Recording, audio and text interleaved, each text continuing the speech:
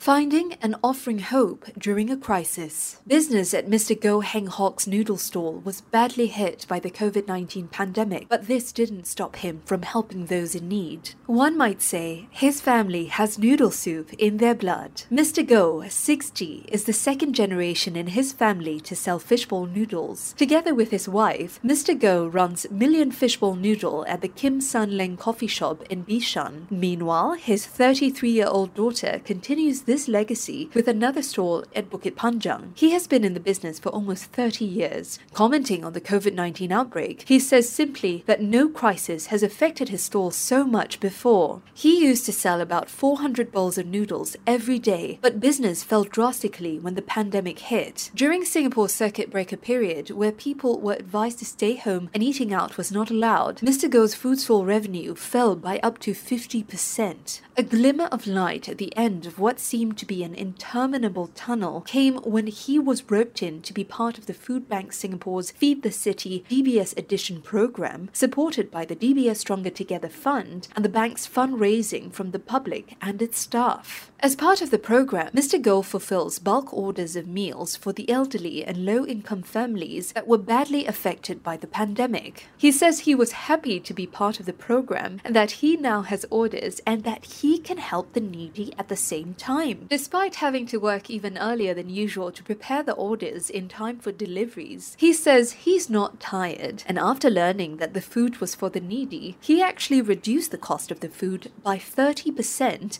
and even gave bigger portions. He tells us that when you've been hungry before, you will know how it feels, and that this is just a bit that he can do to help fellow Singaporeans. But now that dining in is permitted with the lifting of circuit breaker measures, Mr. Goh is happy to once again see his regular customers. Mr. Goh's stall is one of over 60 participating in Feed the City DBS Edition under the Kim San Leng umbrella. Kim San Leng, a DBS client, was invited to take part in the program. Chief Executive Officer Andy Hoon says his stall holders saw a drastic drop in their earnings and that he was glad that participating in this program could help them while also allowing them to do some good for the community. Mr. Hoon's hands-on approach to ensure orders were prepared and delivered properly had him meet many of the beneficiaries.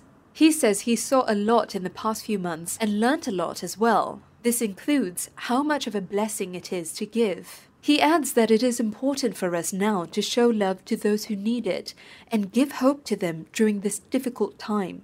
This partnership with DBS also marked a new direction for Kim San Leng. When word spread that the coffee shop chain was helping to feed the needy, other companies and groups reached out to the company to partner in similar initiatives. One such group was a social delivery comprising 3 undergraduates from the National University of Singapore. Miss Elsa Koh, one of the students behind the project, says that not only do they want to help the needy, but they hope their initiative can help food vendors who are struggling too. She says that they have been touched by the support given by Kim San Leng, as well as the donors via a crowdfunding page.